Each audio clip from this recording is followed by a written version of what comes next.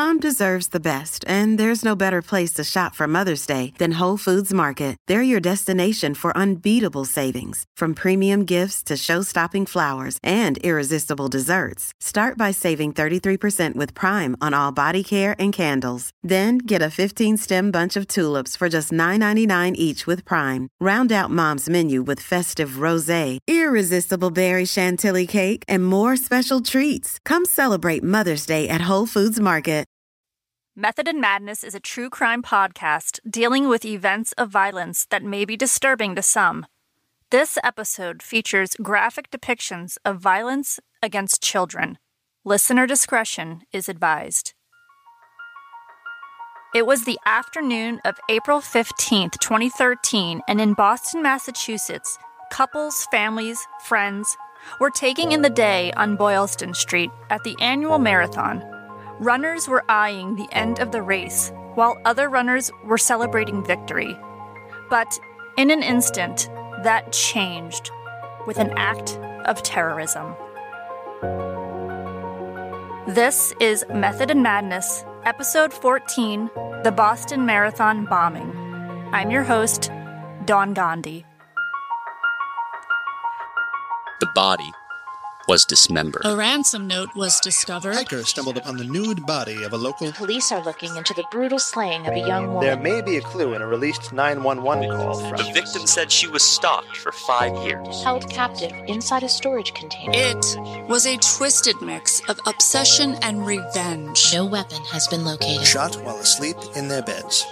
And revenge. Method and Madness.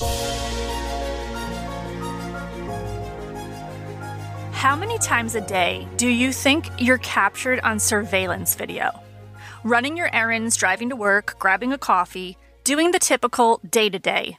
Is it something you even think about? Probably not. And you'll most likely appear on surveillance countless times throughout your life, right? But how often would you say that you're captured on that video, breathing the same air, walking past, maybe politely nodding to a stranger who is pure evil? Let's dive in. Boston, Massachusetts, on the surface known for the bar Cheers and for Fenway Park, home of the Red Sox. A city that gave us President Kennedy, Captain America Chris Evans, the bands Boston and Dropkick Murphys, and set the scene for movies from Good Will Hunting to The Departed. But Boston's also rich in history, located about 40 miles north of Plymouth, where the Pilgrims first settled, and a city that went on to have a central role in the Revolutionary War. And, for runners, Boston is the home of one of the toughest marathons, but a very prestigious one. Held on Patriots' Day, which is recognized in both Massachusetts and Maine, it's a day which commemorates the start of the Revolutionary War, the 1775 battles of Lexington and Concord. Before we get into today's case, a little of the marathon's history to paint the picture and describe the tradition. The marathon's first run was in April 1897. It was created by John Graham, a Boston Athletic Association member and Olympic team manager who was influenced by the 1896 Olympics in Athens. The marathon began as a 24-mile run from a starting line in the dirt at Metcalfe's Mill in Ashland and ended at the Irvington Oval in Boston, with a total of 18 runners taking off when an official yelled, "Go." The length of the marathon was extended to 26 miles in 1924 to meet the Olympic standards, and the starting line was moved to the town of Hopkinton, west of Boston, where it would stay for the next century. The Boston Marathon was the first to include a wheelchair division, introduced in 1975, when 23-year-old Bob Hall asked the association for permission to participate. On April 14, 2013, the day before the annual marathon, runners and their friends and families were visiting Boston, some of them for the first time, taking in the sights and sounds, the history, visiting Fenway Park, seeking out the best restaurants in the city, and posting their photos to social media. It was a big deal, a marathon that runners would try and qualify for as early as September 2011, an experience that many runners had on their bucket list, and depending on your age bracket, in order to run, you had to meet qualifications on running speed and be registered for the race by September 2012. Television coverage was available for those who wanted to watch and be updated at home. And if you were particularly interested in knowing the status of a specific runner, you could receive alerts via text or email. Boston was ready, and the weather forecast for the next day looked ideal. April 15th, 2013. The 117th Marathon in Boston.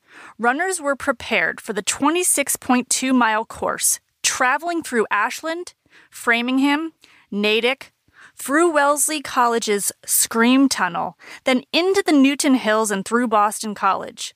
Its finish line, brightly painted in yellow and blue, was on Boylston Street. It was a clear day, a low of 40 degrees with a high of 54 that Monday, and the marathon began after a 26-second moment of silence to honor the victims of the Sandy Hook Elementary School shooting, which had occurred 4 months earlier. 1 second for each of the lives taken. The mobility impaired division started the race at 9 a.m., and the wheelchair division had its start at 9:17, followed by the elite women's race, the elite men, and finally, all other runners began at 10:20 a.m., Eastern Daylight Time. There were 23,336 participants that day from all 50 states, plus Washington, D.C., Puerto Rico, and 92 countries, with an average of 500,000 spectators, making it the most viewed sports event in New England. Some runners were there to challenge and push themselves, and some, like marathon regular Paul Carmona, was running for a cause, to raise money for Champions for Children in Texas, a group that fights pediatric cancer. Spectators lined the route and could travel by public transportation easily to catch a glimpse of their runners at various spots throughout the course. They gathered at Cleveland Circle, Coolidge Corner, and Kenmore Square.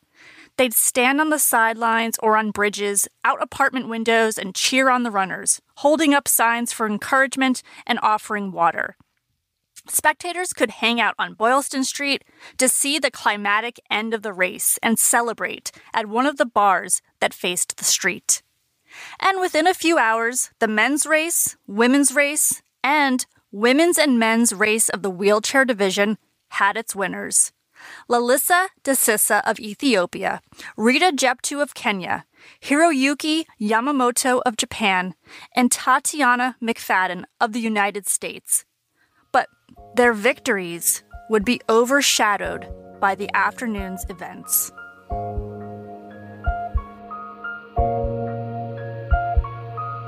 By that afternoon, approximately 2:49 p.m., there were still 5,600 people running the marathon. On Boylston Street, as runners pushed through the last mile of the course, they crossed the finish line, cheers of onlookers ringing out. But the enthusiasm, sense of accomplishment, and pride would come to an abrupt halt there in the heart of Boston.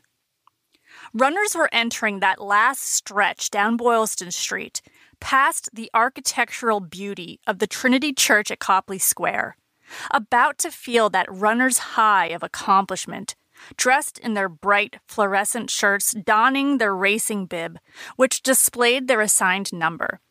And the first mother-daughter wheelchair team, Christine and Kayla Bigiotti, were almost finished as the course clock above the finish line showed a time of 4 hours, 9 minutes, and 43 seconds.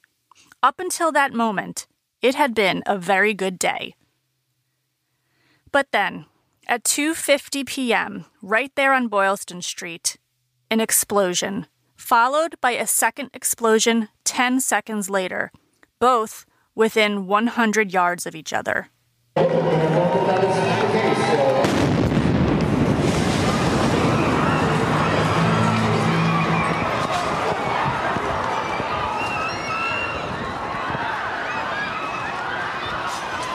The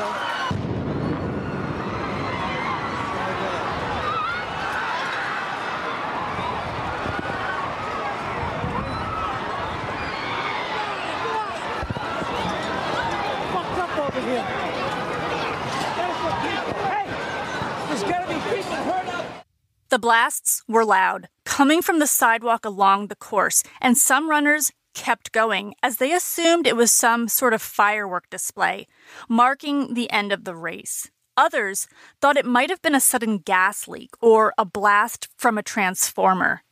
Smoke filled the air, and a haze covering the waving flags that moments ago were bright against the clear blue sky representing the countries in attendance. Spectators were startled, confused. As the realization set in that this was not celebratory pyrotechnics, obvious by the impact, the barricades that were shot into the street, the sudden injuries and bloodshed, people gripped with fear began screaming, running from the scene. It became quickly clear that this was an act of violence. The thunderous booms and the billowing smoke were a result of bombs. An attack was happening and more explosions could be imminent. Parents grabbed their children and frantically ran away. 35-year-old Brian Clark, who was there supporting his wife Demi, grabbed his 2 young daughters under his arms and ran. Safety was sought at nearby businesses. 46-year-old Denise Spinard of New Hampshire felt a sharp pain in her side and thought she was shot. She ran into a restaurant, out the back exit with a friend, where they flagged down a car to get to the hospital. First responders on hand to care for and treat any injured runners or spectators rushed into the panicked scene, where confusion and carnage had taken over Boylston Street, and additional medical staff were being urgently called in.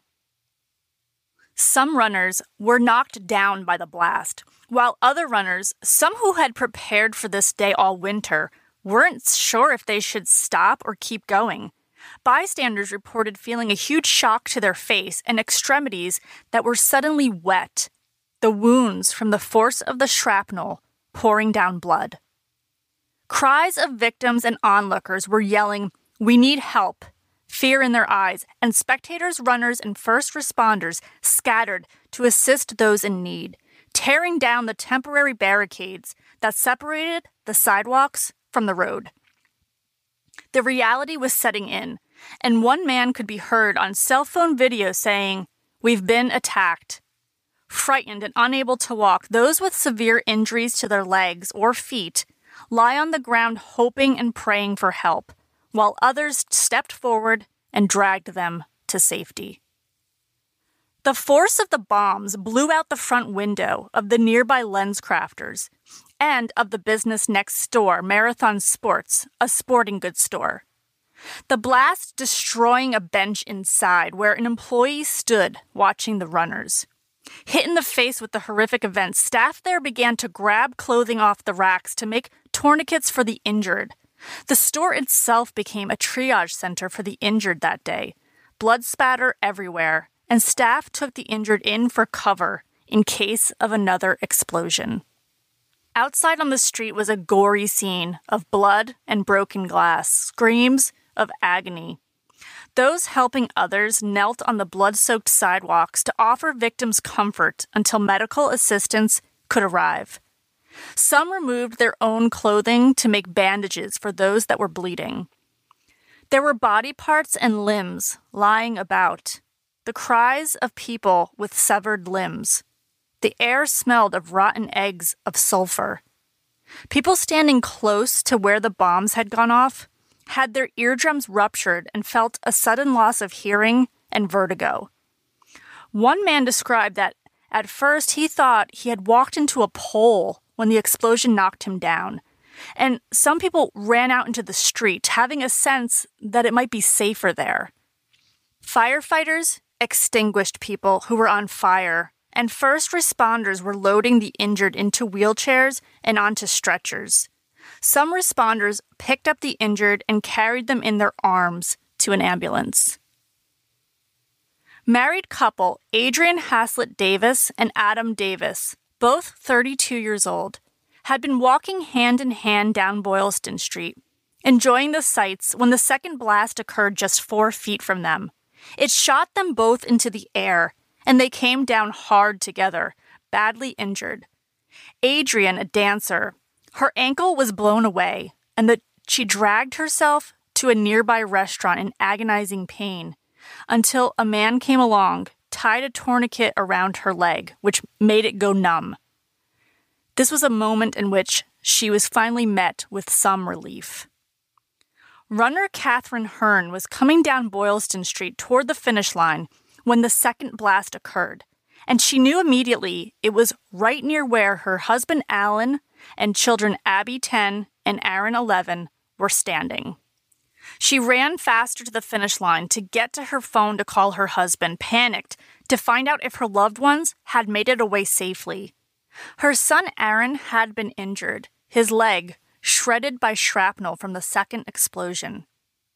People nearby wrapped his leg in fabric, and he was loaded into an ambulance headed to Boston Children's Hospital, where he later recovered.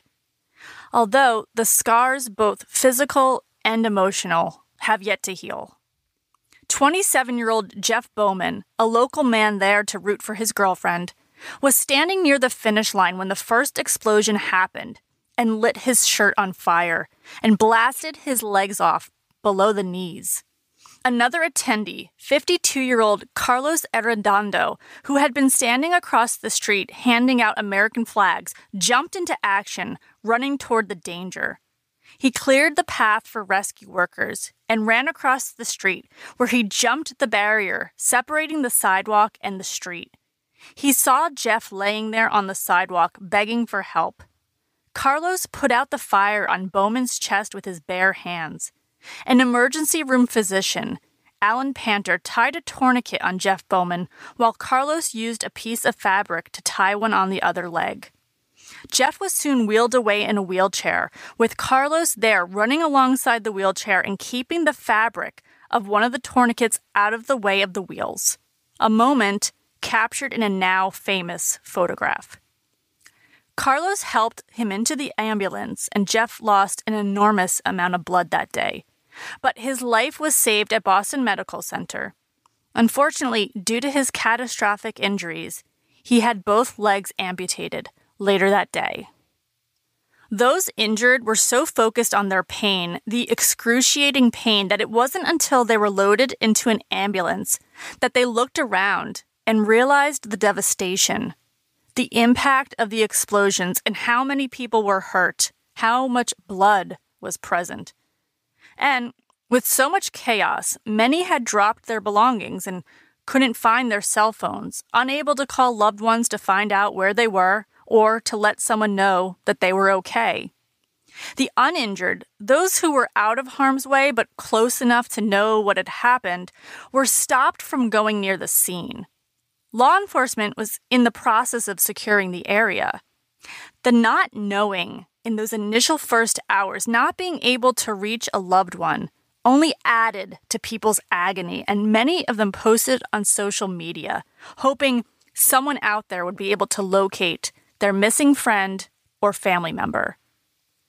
It was an overwhelming scene, and the heroism of those who ran toward the explosions to help was an inspiration amidst such horror.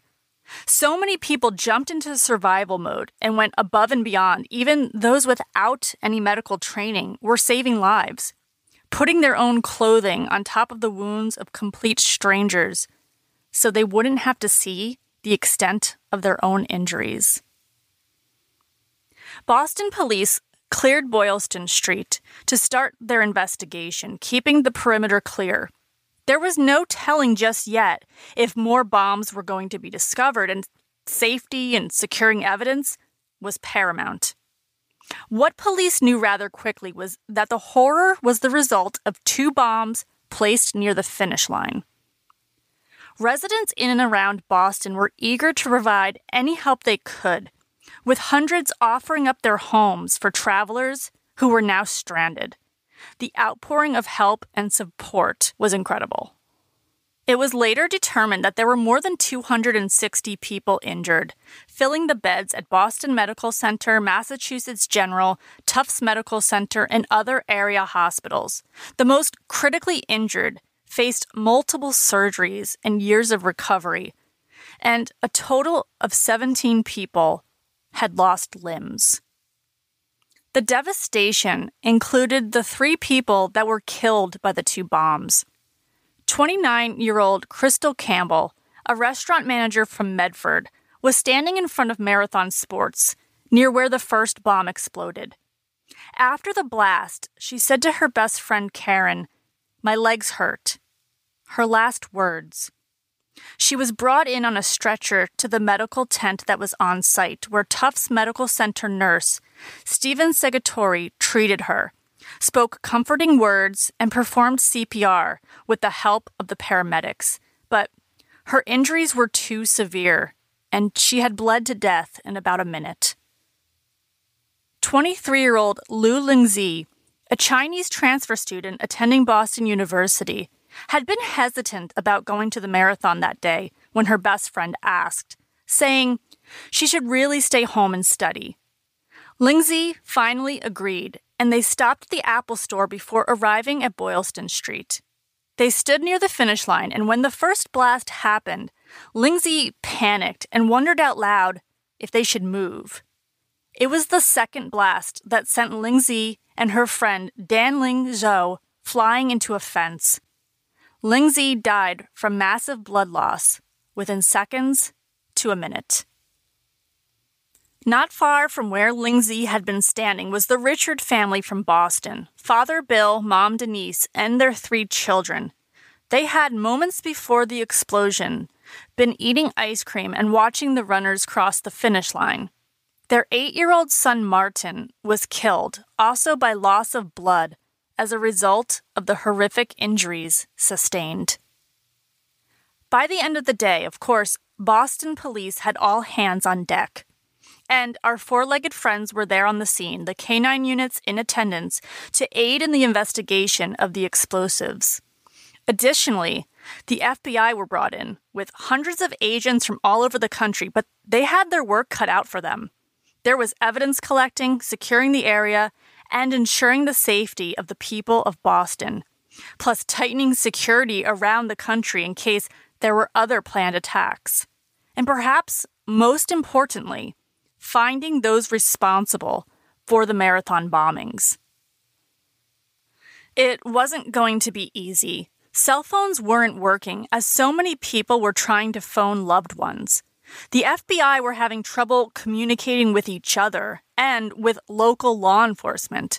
Agents were setting up a command center in the ballroom of the local Westin, and landline usage there was limited to the one phone that was hardwired. Boylston Street was a crime scene, divided up into grids, and each piece of evidence was carefully recorded by a GPS device to identify the precise location. Twice a day for the next several days, the FBI flew the collected evidence to Quantico for forensic analysis. Even by that night, the evening of April 15th, key evidence was discovered, including the bottom of a pressure cooker, which it was later determined had been used to make one of the homemade bombs. It was found on the roof of a local business. The blast had propelled it that far into the air. Pressure cookers were a choice for bombers because the lid is tightly sealed, which increases the force of the blast. The name of the manufacturer of the pressure cooker, found on the rooftop, Fager Company, was still visible on the product. This could be significant in finding the bomber. Were there fingerprints? Who purchased it? One group of agents were assigned to do nothing but track all purchases of the specific item that had been made in the Boston area. Over the next few days, the physical evidence collected included shredded pieces of fabric which were believed to be from the backpacks which were used to transport and conceal the 2 bombs, debris, the nails, BB pellets, and pieces of shrapnel which were all used to pack the pressure cooker. and which were intended to cause the most damage possible. Other evidence collected were wires which were used to make the bombs go off, and a triggering mechanism. It was theorized that based on the evidence collected, that law enforcement were dealing with the effects of what appeared to be improvised explosive devices, or IEDs. Clues were found in the smoke that billowed out from the explosions. The color of the smoke, white, indicated that the bomber or bombers may have used what's referred to as smokeless explosives, rather than a military-style explosive like C4. The chemical makeup of the explosion was analyzed by testing post-blast debris. Hard to think about, but physical evidence was also collected from the victims. The shrapnel and nails and BB pellets extracted from the injured and the deceased at the area hospitals proved that the wounds were provided by the fragments of the bomb itself and not from environmental elements. The chemical traces taken from the components of the bomb were analyzed and compared to signature bomb materials which are stored in the FBI database. If a match were to be made, it could possibly indicate a connection to places like Afghanistan or Iraq. Communications were to be monitored, chat rooms in jihadist websites or anyone else talking online about the attacks. And of course, hundreds of tips phoned in were looked into as well. Spectators had significant evidence too. Those that took photos or recorded video of the events leading up to the attack and after the explosions were urged to send the FBI whatever they had to help them identify who the bombers were and to help create a timeline of the events. Tens of thousands of photos and video were received, and agents had to comb through hours of footage. Most significant, however, turned out to be surveillance footage that ended up all over the news and right into all of our living rooms 3 days later. And that was the video and still photos of two men walking through the crowd minutes before the explosions. Captured by security cameras positioned outside banks, stores, and other businesses along Boylston Street, investigators spotted something of interest in those few minutes before the explosions occurred. There were two men walking the sidewalks, not watching the runners, not celebrating, and most of all, not running in fear after the devastation. No, these two were calm and simply walked away. We are releasing photos of these two suspects. They are identified as Suspect 1 and Suspect 2. They appear to be associated. Suspect 1 is wearing a dark hat. Suspect 2 is wearing a white hat. Suspect 2 set down a backpack at the site of the second explosion, just in front of the Forum restaurant. Next time on Method and Madness, the aftermath of the terror attack of April 15th, 2013. The faces of the two men responsible, the race to capture them, and I'll dive into how the bombers were ultimately identified and exactly what their steps were that day. Thank you for listening to Method and Madness. If you like the podcast, go ahead and leave a review wherever you listen. Every review really does help. You can find me on Twitter at MethodPod and on Instagram at Method and Madness Pod. If you have suggestions for future episodes, please email me at methodandmadnesspod@gmail.com. Method and Madness is a true crime podcast dealing with dark and disturbing subject matter. For crisis support, text HELLO to 741-741.